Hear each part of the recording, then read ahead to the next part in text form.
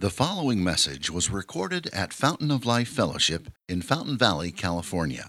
For more information, visit www.folfcrc.com. All right, it's good to be with you.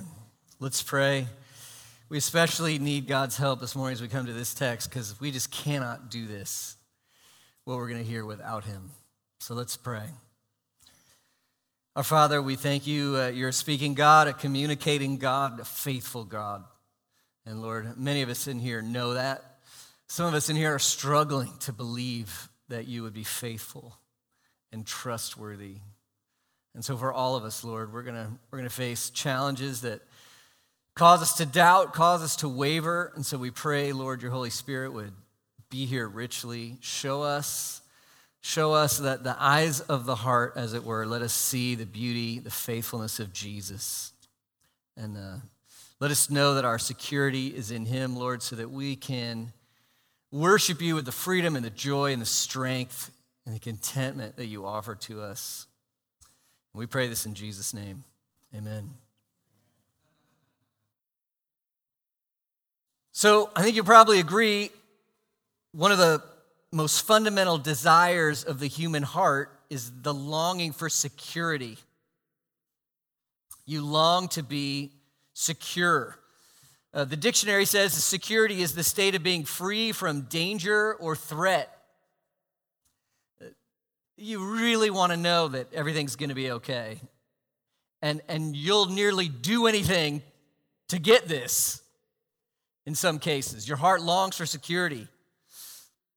So let's take a moment and think of some of the various ways we desire security. One on your mind, I read results of a poll this morning. Everybody's waking up worried about their financial security.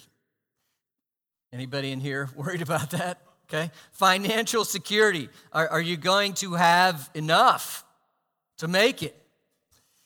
Then I think in our days, especially the last several years, we're worried about societal security. Are you going to live in a society with freedom and peace and safety? Many of us are dealing with concerns for physical security. Is your body healthy? Is it going to function well? What about the physical health of those you love? Then there's relational security. I mean, think of the things we will do to try to pursue relational security. Is someone going to be there for me? Or I want to be there to provide for someone else. The people I care about, I want them to thrive and be okay. And then there's just internal security. Do you feel secure in who you are? Are you good enough? Are you okay? Do you qualify? Are you accepted? We're just dying for this, aren't we? Long for security. And now just think of all the ways your security seems threatened. You know, it's great here at this point in the sermon, I don't even have to illustrate this for you. Because your heart and your mind is already doing this all the time. You know very well where you are worried about the apparent lack of security in some aspect of your life. In fact, we're professionals at cultivating anxiety over the obvious lack of security that there is in this life. So Captain Obvious bringing the news flash. This life is not secure. It's not. So I'll just ask you this, where are you most concerned for your security? Where is it? What's the hard candy of anxiety you're sucking on? What is it spinning in your head? What is it affecting your relationships? Where is it causing you to doubt your God? Can you name it? So we're continuing our study through the book of Hebrews. Just a couple weeks left. It's amazing. We remember it was written to a marginalized, persecuted congregation of Jewish Christians influenced to abandon their faith in Jesus. And one of the influences that would push them or influence them to leave Jesus, one reason that's tempting, is the longing for security in this life. Because in their case, following Jesus could bring financial, societal, relational, physical insecurity. In fact, in some cases, it did. It did. So as the author comes to these closing comments, and we've been talking the last few weeks, right, about worship that's acceptable to God, worship that's pleasing to him, right? We don't invent this. We receive this. We want to, as Christians, we want to worship in ways that are pleasing to him. As the author's talking about this, he hits on the issue of security. And why would he do that? Here's the main reason. Because whatever you say, you believe. Whatever you say, you believe. The place where your heart finds ultimate security, that's the heart your God. That's the God your heart is worshiping. The place you find your ultimate security, that's what you're worshiping. And so it's a huge deal for Christians. Who do you really worship? From the heart, right? So we're considering verses 5 to 10 of chapter 13 today, and we want to think about where we find our ultimate security and what that means for our lives of worship, and what acceptable worship looks like. So we're going to see three main ideas. Number one, we're just going to start with the anchor of our security. We're going to start there. Start with our anchor. Then, number two, we're going to see the contentment that having him brings and should bring in our lives, what that contentment should look like. And then we're going to see, number three, the strength that having him brings. So we're going to see the anchor of our security, the contentment having him brings, the strength having him brings. And so as that's the intro. That's setting up what this text is going to talk about. And I'm going to confess to you right now. What we're going to hear is like harder to believe than the resurrection. Here's what I mean. We're like, Jesus fed 5,000 from nothing. And we're all like, Christians, we're like, amen. God can do miracles. And then the Bible is going to tell you to be content with what you have because your security is in Christ. And we're like, that's impossible.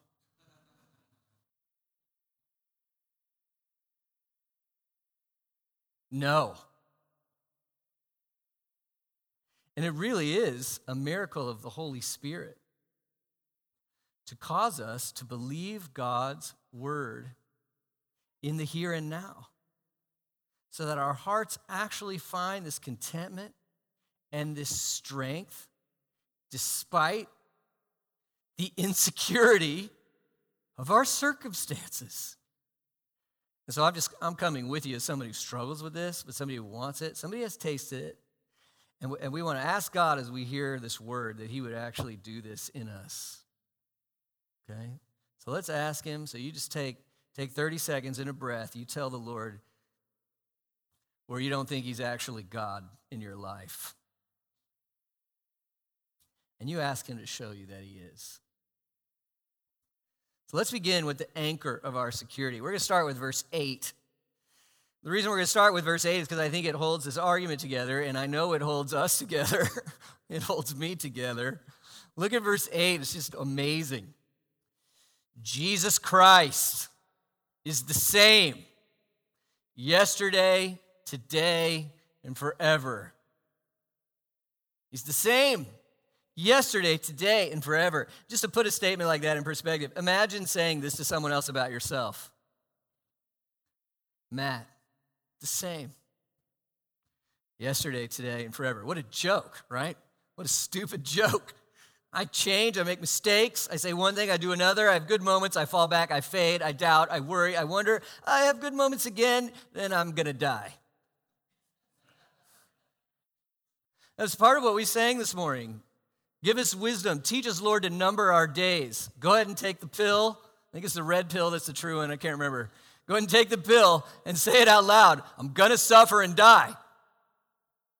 Okay? Jesus Christ is the same.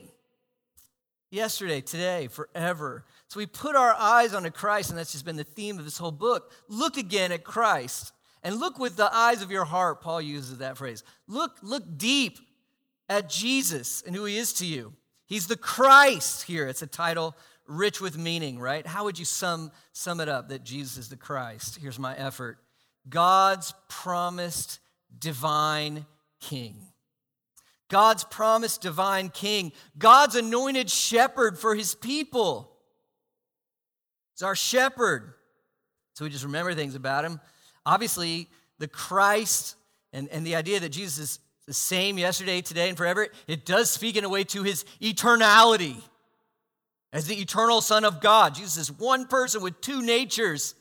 And this eternal nature he has is a divine nature. He's truly God, just as the Father is God. And we remember just one picture of this in Hebrews, all the way back in chapter 1. In Hebrews 1, the author told us that in Psalm 102, God was speaking of Jesus. In Psalm 102, God was speaking of Jesus. And look what God said of Jesus. Psalm 102:25.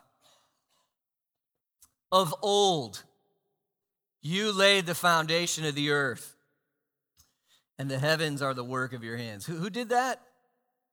Jesus. They will perish, but you, Jesus, you will what? You will remain. They'll all wear out like a garment. You'll change them like a robe. Right? Changing the laundry. Getting rid of the old one and bringing in a new one. They'll pass away. But you're the same, and your years have no end. Just ponder the glory of this person.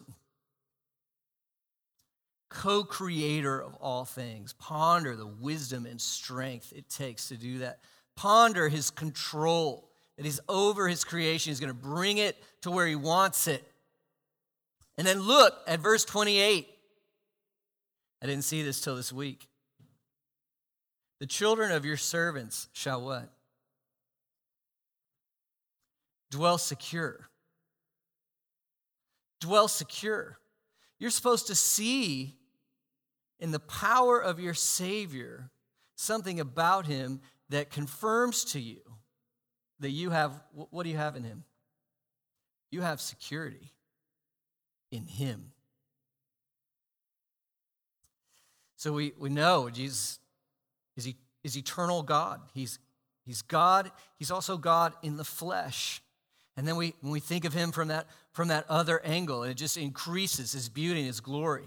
That the one who was one with the Father in perfect glory, the one who created all things, that he would come here in this insecure, broken, dangerous world, that he would come in such humility and take on flesh.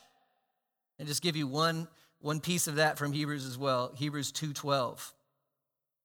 Hebrews 2:12. The author, 2:17. 2:17, the author there says, therefore he had to be made like who? His brothers and sisters. So this glorious God, the Son of God, has brothers and sisters. Members of his family. Who is that? It's you. It's those who trust in him. He had to be made like us in every respect. Truly human. He knows what it means to face poverty, abandonment, temptation, waiting, being misunderstood, torture, death. He knows he had to be made like his brothers in every respect so that he might become, look at these two qualities about him. Merciful. What's merciful mean? Mercy is when you see someone in need and then you go to help. You just care and you go to help. And so this man, the God-man, the Christ, became like you because he's merciful to you, to help you. He's a merciful, and what's that other quality? He's faithful. He's faithful. What does faithful mean? He's not like us. We go up and down. Our passions get high and low. We flake. We doubt. We rethink this. I don't know. Not him. He's faithful. Come what may, he's faithful. You can't break him. You can't break him. You can't move him off what he's doing. He came for his people. He's merciful. He's faithful. He's a merciful and faithful high priest in the service of God. He's going to bring us to the Father. He brings us near. He's going to save us. He's going to thrill us. And that really is the point of verse 8. Verse 8 obviously has some deep water doctrine in it. He's the Christ. He's one person with two natures. He's the God-man. But more than deep water doctrine, it's an encouragement to me and you that this man is faithful. Jesus Christ, the one who knows you and cares for you, the one who made everything, he's the same yesterday, today, and forever. He's not going to quit on you. He didn't forget you. He's faithful. And because he's faithful, Hebrews 6:19, I couldn't help but steal the illustration. He's the anchor of your security. You're just tied into him.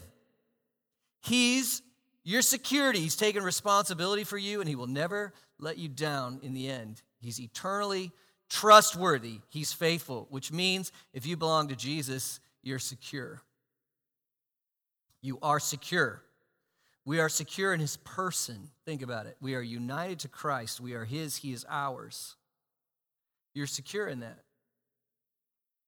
You are secure in the forgiveness he has earned for you on the cross.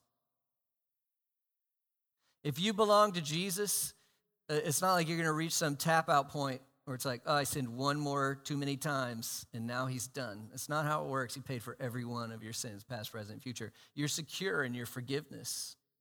You're secure in your identity. Who are you? You better be able to answer this from the heart. Who are you? I'm a success and I'm accepted because, and what do you want to fill in the blank? My children are always perfectly well behaved. Oh, don't do that. I am seen as a success in my career. I have lots of money. Everyone likes me. Go ahead and fill it in. What do you need? Are you kidding me? Don't put your identity in that garbage. You are a child of God through Jesus Christ. By grace alone, through faith alone, in Christ alone, you're secure. You're secure. You're secure in our access to the Father through him. You can have confidence to go before the throne for grace and mercy in time of need. We're secure in his provision. And here's the part you're like, I don't know. I mean, I know you're Christians in your mind. You're like, amen. And your heart's like, no way. No way. Okay? Do you remember Hebrews 12? He disciplines his children. He loves through difficulty for our good, which is holiness, because he loves us. Which means that right now, in the apparent insecurity, he wants to use that in your life so you put your security where it belongs, on him. We're secure in his provision. We're secure in our future unshakable kingdom, great inheritance. Jesus Christ is the anchor of our security. He's the same yesterday, today, and forever. You put your anchor anywhere else, and let me tell you, it is by definition insecure. There's one place where you are eternally secure in every way. It's Jesus. So I ask you, if you're not a Christian today, we couldn't be happier that you are here with us. And we want you to consider Christ. And so I want to invite you to repent of your sin and trust in him, and he will be your security. He will receive you right now. Without him, you don't have any security. God's a judge, right? And our lives are just, they're this long. Get right with God, right? And trust yourself to Jesus Christ. So what an important invitation for us. And if you are a Christian, do you worship Jesus from the heart? And here's where we all have to go. Sort of. Because do you find your ultimate security in him? And how many times do the attitudes of our hearts and our mouths just belch out Jesus isn't faithful and trustworthy to me. I can't trust him. So I have to come to this passage with a little bit of humble repentance. Forgive me, Lord, for wanting to put my security in other things. And then I just think, you know what? God must love me. I think he loves you too. Because part of why he's messing with you with some insecurities in your life is because unless he does that, you won't see where your false securities are. So because he loves you, he's saying, come on, put it on me. Put it on me, right? So we ask, do I worship you from my heart? Do I find my ultimate security in him? And we realize it's the same question. It's the same question. Acceptable worship finds its security in Jesus Christ. And we're going to see that now played out. Verse 5.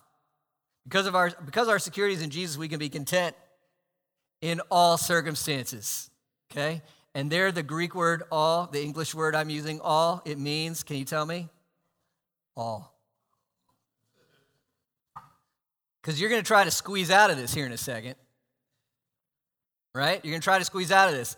Because most of us are going to go, yes, that verse is true, except for my special story right now. Come on, right? I'm just telling the truth. And I only know you're doing it because guess what? I'm good at this game myself.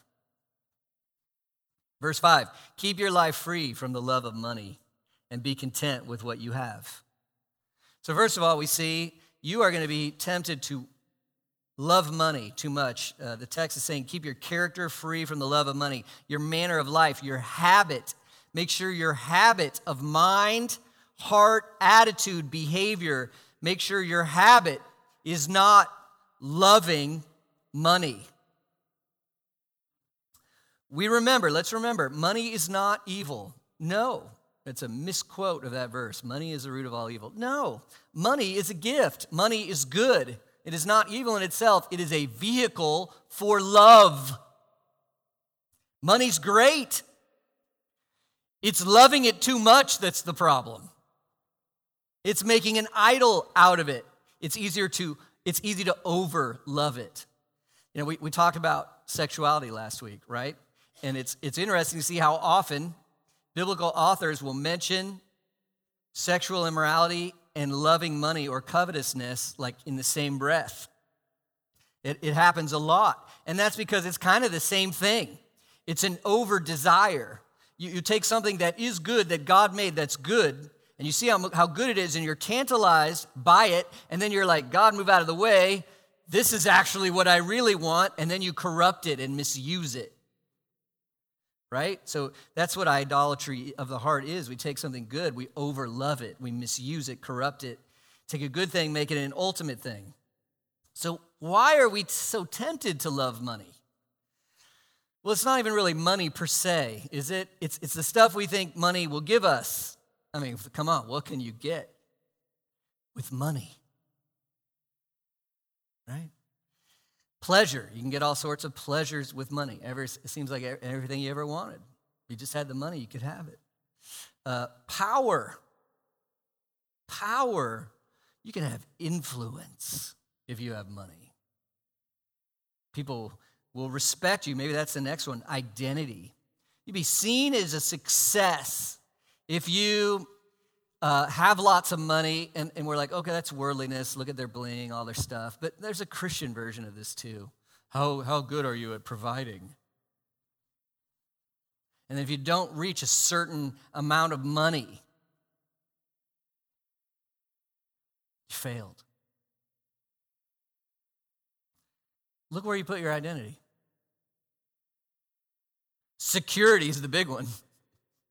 Security. I want to have what I need to be safe and take care of those I love. Security. Anybody tempted to love money? And you need to be careful because the love of money is evil. Look what Jesus said in Matthew 6:24. Jesus talks about money a lot. No one could serve two masters. He'll hate the one or love the other. He'll be devoted to one or despise the other. You cannot serve what? God and money. You see how this becomes a worship thing? It's about your security. It's about what you live for. You cannot serve God and money. You're going to use money to serve God, or you're going to use God to get to money. It's really important. You sort this out. The overlove of money is not acceptable worship. The overlove of money has disastrous consequences as well. Here's that famous verse, 1 Timothy 6:10. The love of money is the root, a root of all kinds of evils. And it is through this craving. Can you feel it? I've got to have this. That's that sign of idolatry, when you're just dominated by this. I've got to have this. Craving. I'm desperate without this. I'm falling apart without this. Can you feel it? It's through this craving. Now because you always serve what you worship. You serve it emotionally, mentally, serve it with your time. It's through this craving that some have wandered away from the faith and pierced themselves with many pangs. It's dangerous. God only knows, right? The corruption, business, politics, nations due to the love of money. God only knows. What do we say? Follow the dollar and you'll see why everyone's doing everything. But what about the conflict in our relationships? What about the inability to love or serve? Relationships ended stilted over the love of money in all its little subtle forms. So look at what Jesus said in Luke 12:15. He said to them, these are his people, take care. What do those first two words mean? Take care. You better be careful. Okay? And be on your guard. You get the flavor of that. There's an enemy. I better be ready. He's going to smack me if I'm not ready. Take care, be on your guard against all covetousness. That's not that dangerous, is it? How dangerous is it? It's just idolatry. That's all. It's just saying to God in that moment, not my God, this is. It's humongous. Take care and be on your guard against all covetousness. And then look what he tells us. Do you believe this? Do you believe this? Your life does not consist in the abundance of your possessions. So one reason we have to take care and be on our guard is this is so easy for us to do, to think this way. And Jesus says, that's really stupid for you to do. It's not your life. Be on guard. You know, I was reading this book by this veteran pastor, and he was saying in this book, a reason Jesus says take care and be on your guard, he says the thing about love for money is that it's way easier to see in others than in yourself. And in this book, the guy even wrote, he said, I've had people come to me and confess they struggle with almost every kind of sin. And then he said, almost. He said, I cannot recall anyone ever coming to me saying, I spend too much money on myself.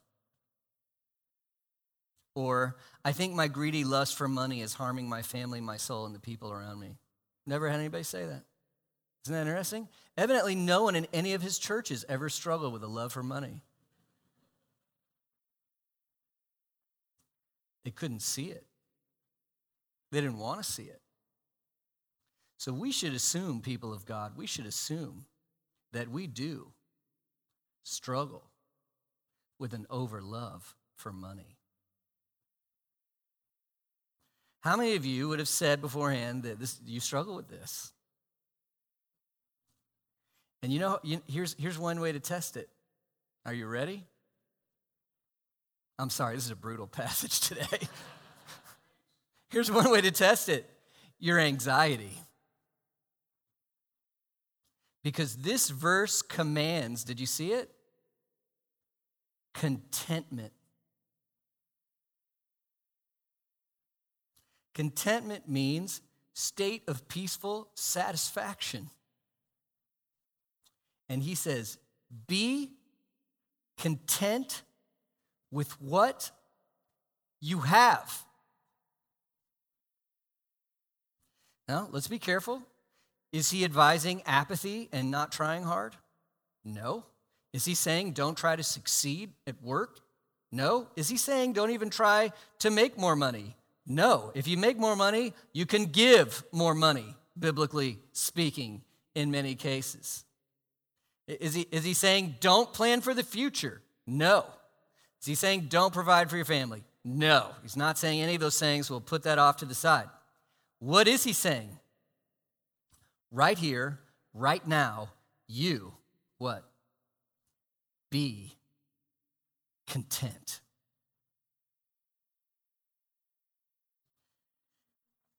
And how many of you are thinking, that's impossible? It's impossible, right? And our hearts tell us, right? Our hearts tell us any difficulty or anxiety, any anxiety I have is justified because my situation is unique. I just know because that's what mine tells me, okay? Your heart tells you that's true for those people. It can't be true for me because if you just knew my story, okay? Now pause here. Listen, so you have that worst case scenario in your mind. You're afraid this will happen, okay? Did you know that has happened to some other Christian out there somewhere?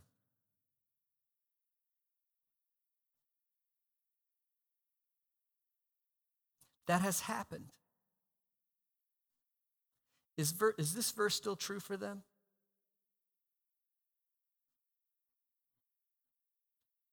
Or we think, if we think this doesn't apply to me, did it apply to the suffering Christians of the first century? They had less circumstantial security than any one of us in here. I think about it in the ancient world, throwing stuff out there. Having a baby is dangerous, desperately dangerous. There's no medical care. Are you kidding? In the first century world? What? Rights? Individual rights? What? Calling 911? Stability in the nations? What? They had no security in comparison to the security that we have. Was this verse true for them? Yes. Is it true for you? Yes. Ugh. And here's where we pray, Lord, we have to stop and we have to say, Lord, give me the miracle of contentment in Jesus Christ. Give me the miracle. And you see how the author works this. He says, be content with what you have, for he has said, I will never leave you or forsake you. Contentment comes from the mind of your heart, actually believing that what God has said in his word, he has said to you personally in Christ.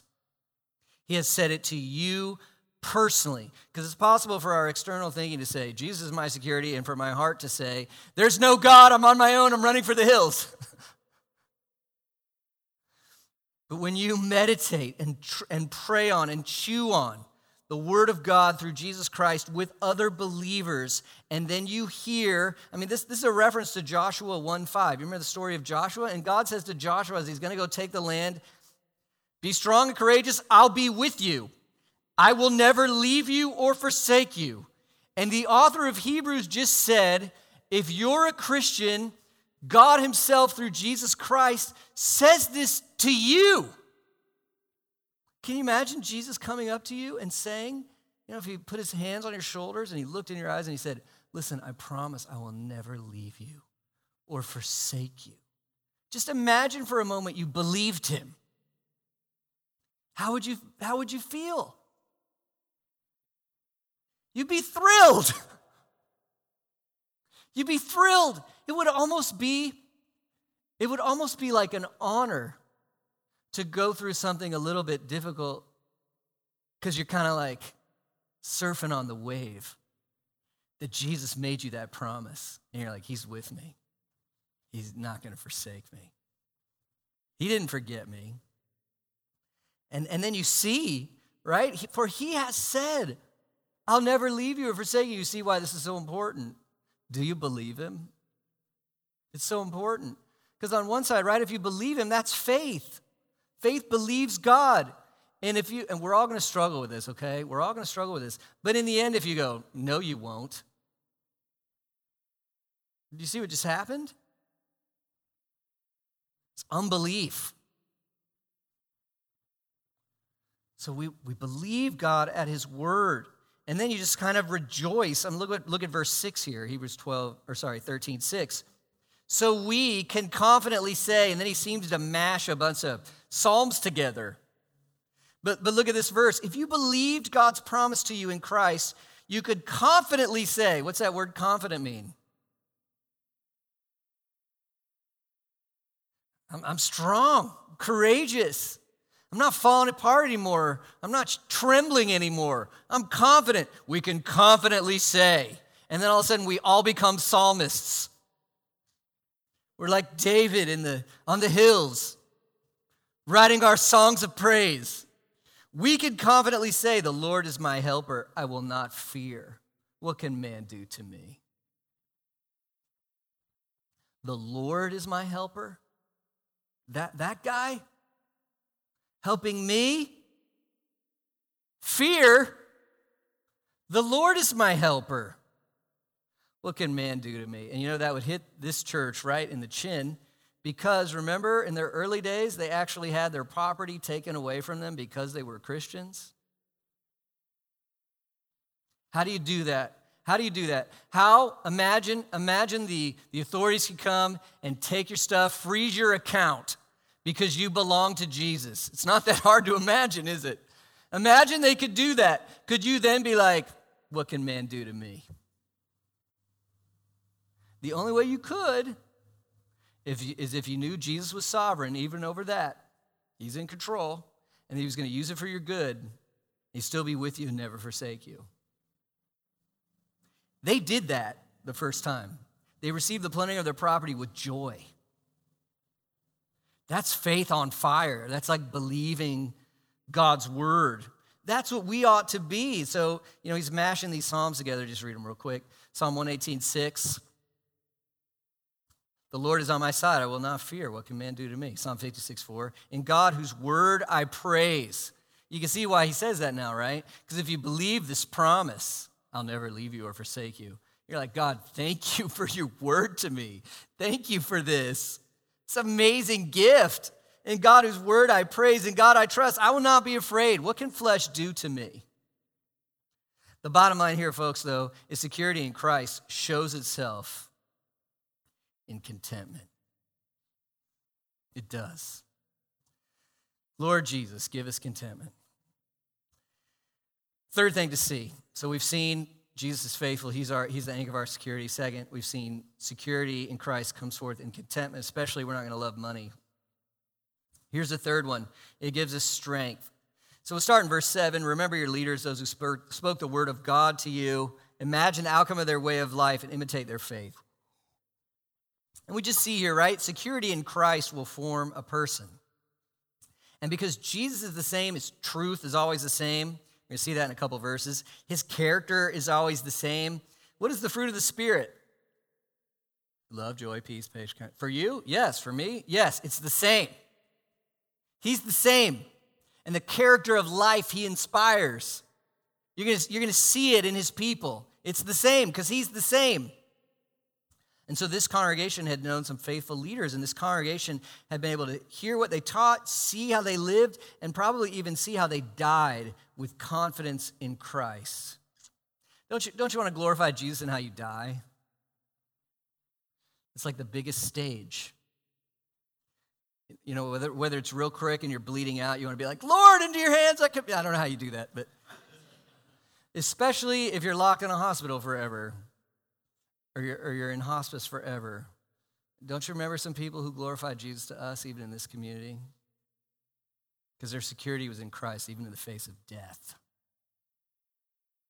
Remember your leaders, people who give an example of trusting Christ for their security. Lord willing, I'm a decent example for you.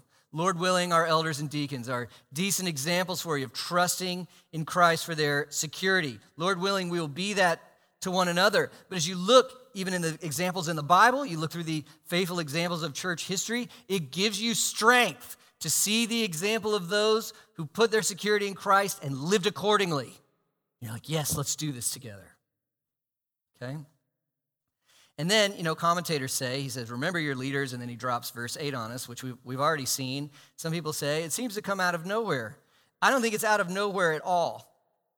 Because you're remembering, and you're supposed to, and you're considering these examples, you want to imitate them, and you think, wow, how did they do that? How did they love Jesus like that?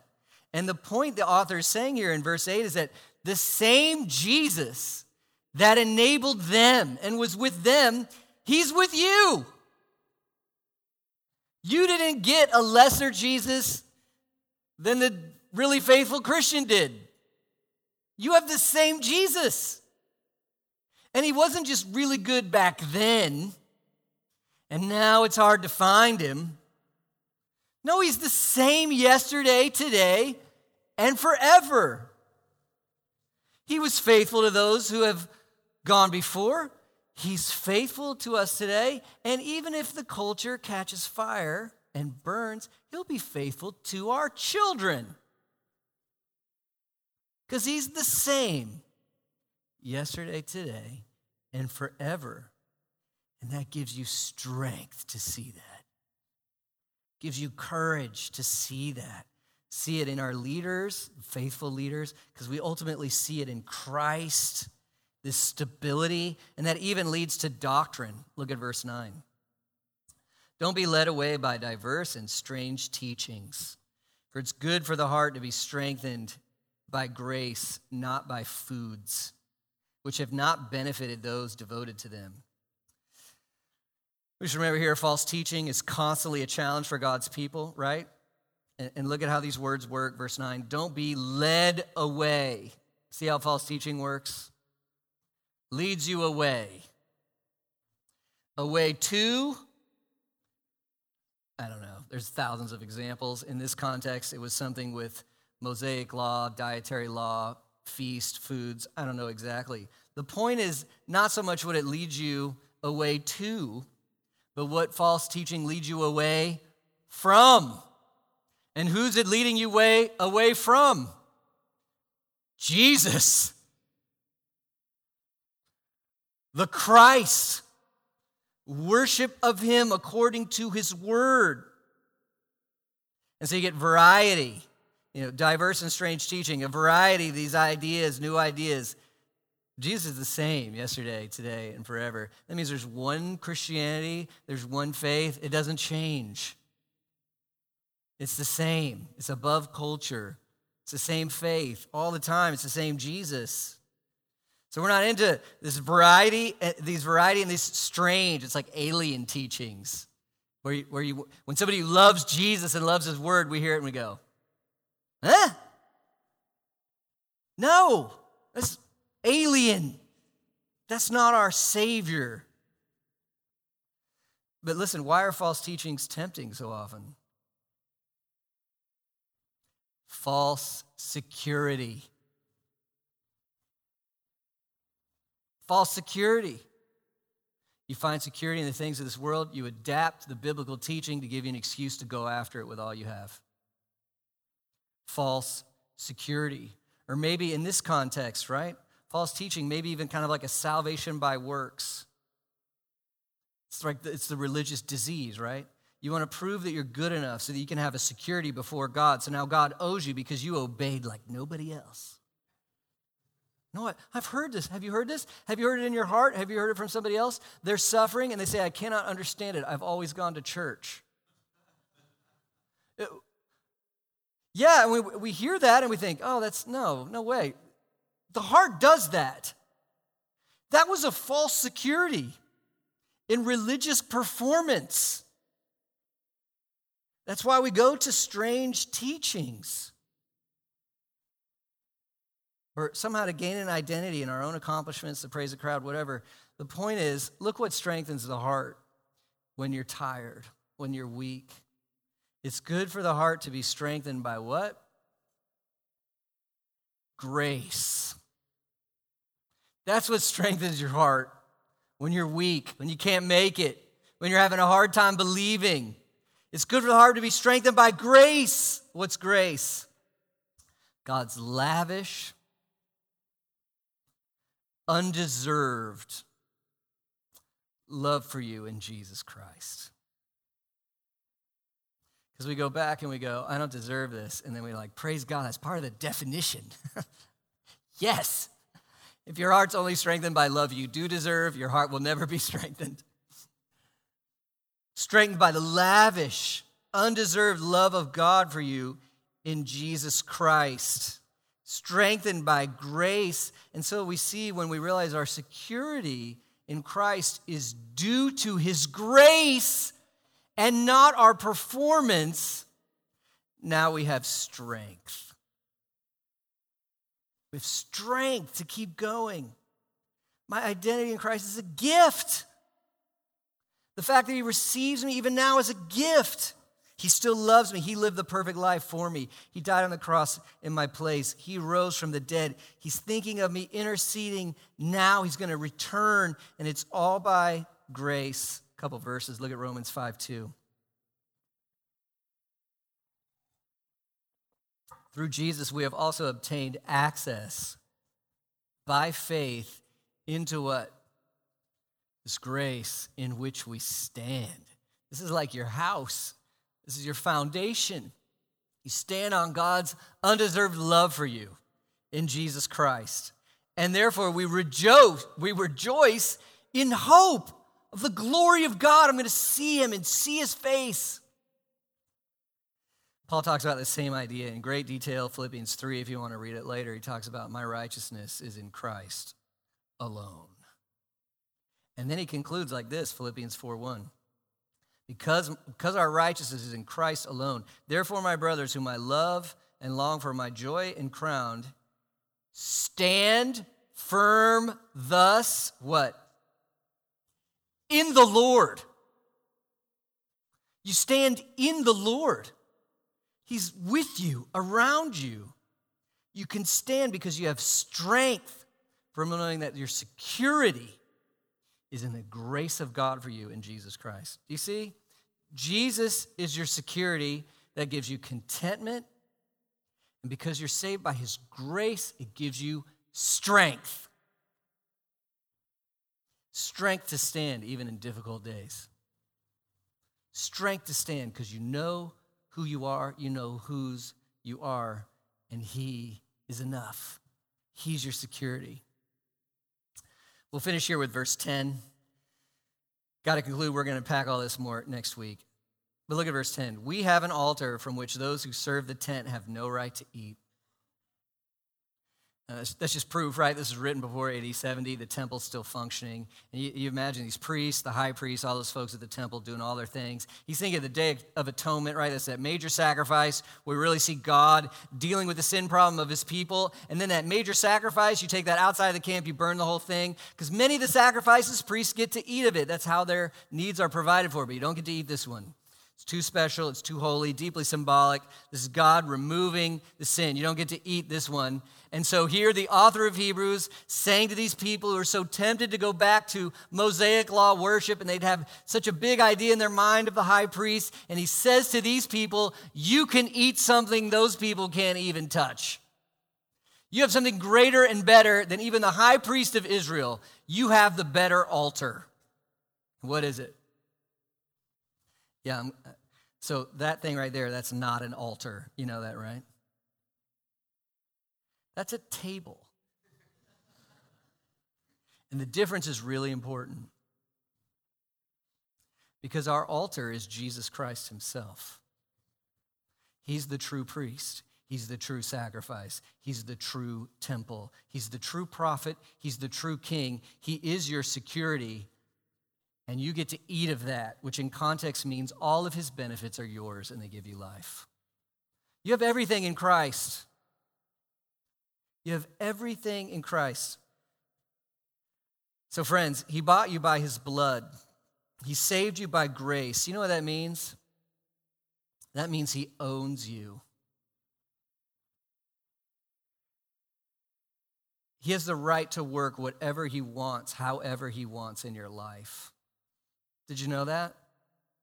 He owns you, and Jesus has the right to work whatever he wants, however he wants in your life. And he calls you as you do that, as you see his great love for you on the cross. He calls you to say, I trust you. I trust you that you're good, and you are my security. Can we do that?